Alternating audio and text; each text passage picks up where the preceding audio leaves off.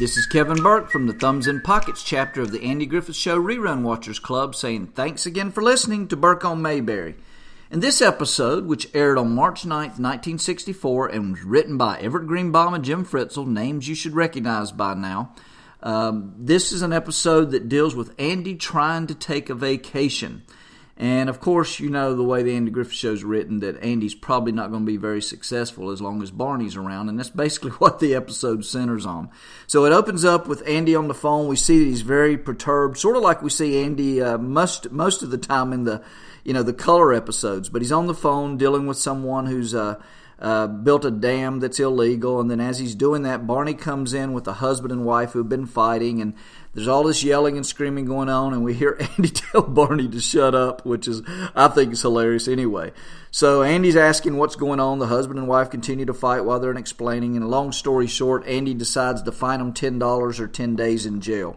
So again, at this point in time, for this couple, $10 or 10 days in jail is quite a steep fine. And if you look closely at Barney's face, you can see that he's had a little bit of disbelief when Andy levels that fine.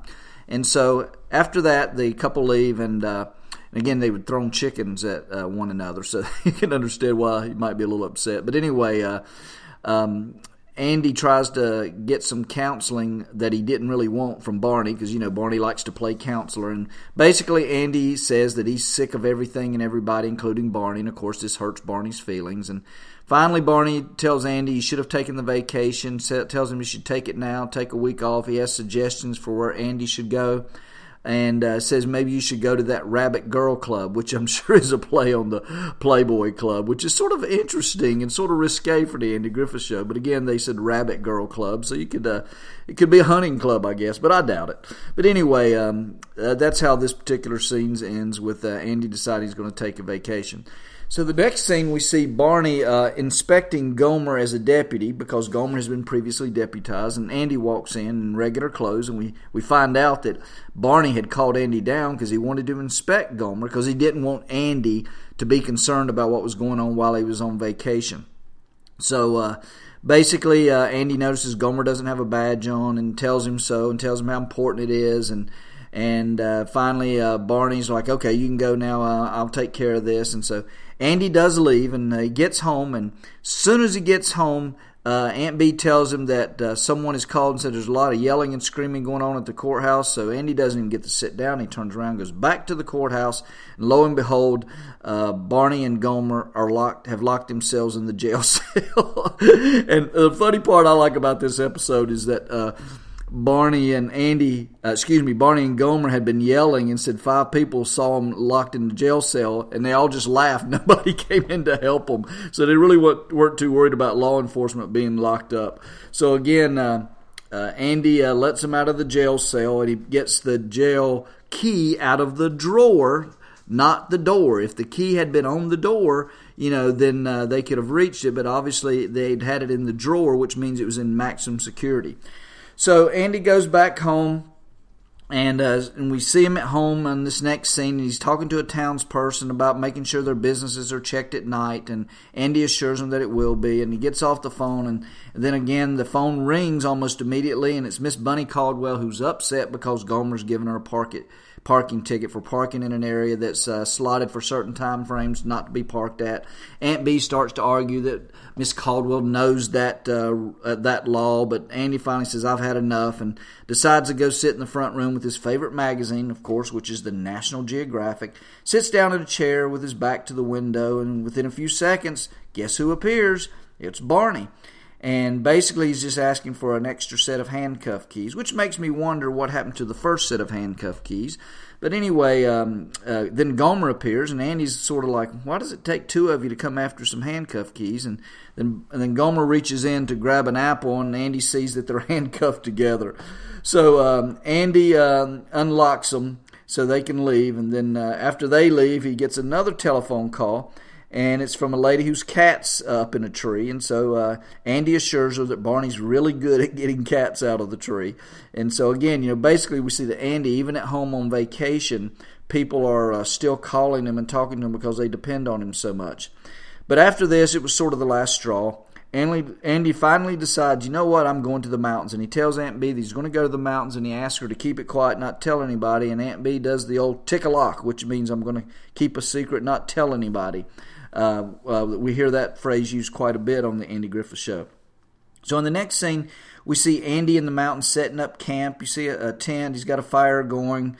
And then we go back to the courthouse quickly. We see Barney with his feet up on the railing and his hands behind his head in a very relaxed position while Gomer is sweeping away. See, Barney's enjoying having someone do the work for him as he does for Andy. And then all of a sudden an officer comes in and tells him that a prisoner has escaped from the federal penitentiary. Now, if the prisoner looks familiar, this is Alan Melvin. And, of course, he appears as several different characters. He appears as a grocery worker. He appears as one of the two gentlemen who set up the fruit stand just outside of town. And we see him in other episodes as well. And you probably best know him as being Sam the Butcher on the Brady Bunch show.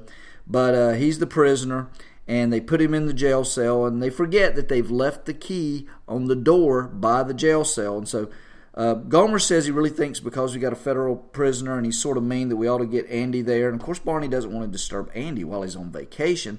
So Barney and Gomer have their back to the jail cell, and they're arguing. And, of course, while they do that, the prisoner reaches through, grabs the key, unlocks himself, and walks right out the door without them knowing it. So he probably wasn't even locked up for more than 45 seconds. He's already escaped.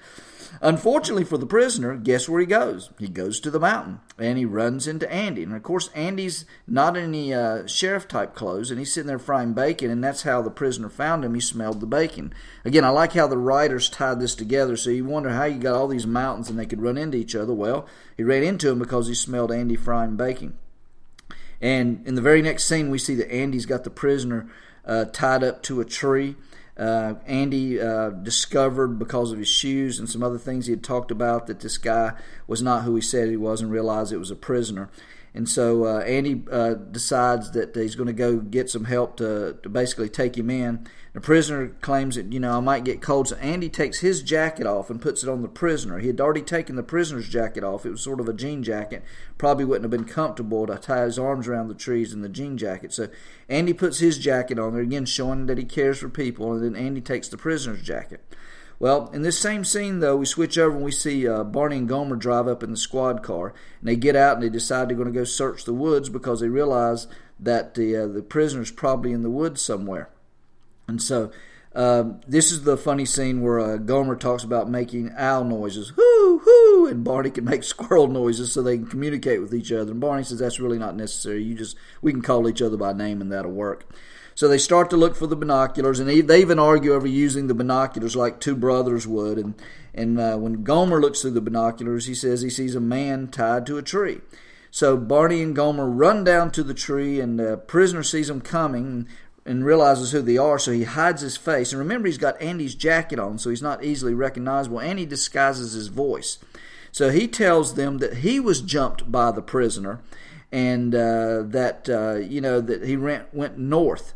And so without even taking a good look at him, Barney and Gomer let him go, and he takes off immediately.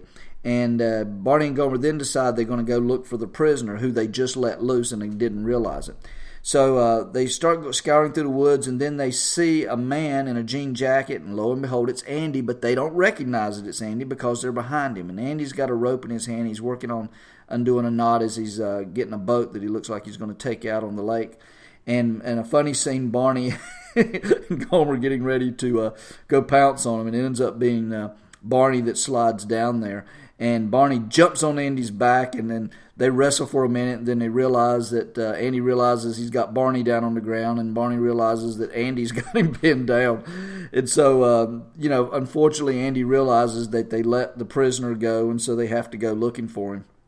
So Barney and Gomer go one area, Andy goes off by himself, and lo and behold, somehow Barney and Gomer are trailing each other and don't realize it around a big tree, and so they're walking around in circles. We see also that Andy's off to another area, and he actually sees the prisoner and catches the prisoner, handcuffs him, and starts to take him back to Barney and Gomer, and we see that Gomer mistakes Barney for the prisoner this time, and Gomer's got a hold of Barney, and Andy tells him to let him go.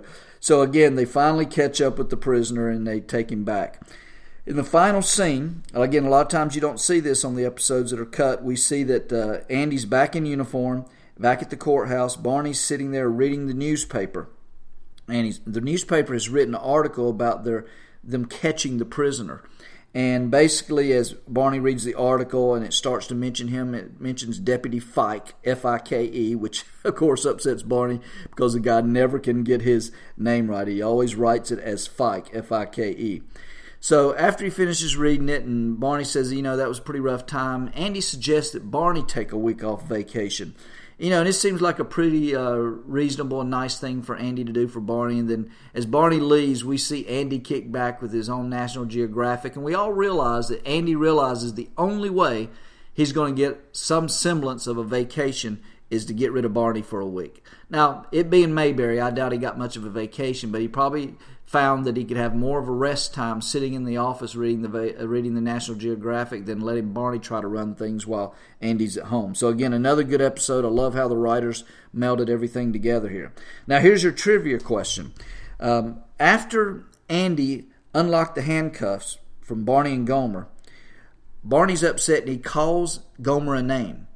What name did Barney call Gomer right after Andy unlocked their handcuffs? If you think you know the answer to this, then you can email me at burke@imayberry.com. That's B-U-R-K-E at the letter I, mayberry.com, and tell me your answer, and I'll respond and let you know if it's correct or not. Or you can go to my website, burkeonmayberry.com, and look down the list of episodes. Again, this one is Andy's Vacation. In parentheses, you'll see the answer to this trivia question. Again, I appreciate you listening and supporting Burke on Mayberry. If you have any questions or comments, don't hesitate to contact me at burke@imayberry.com.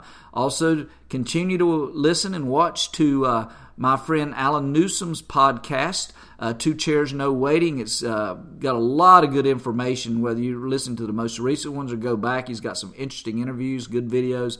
Highly recommend you take a look at that as well. And as we say in Mayberry, my best to you and yours, and thanks again for listening to Burke on Mayberry.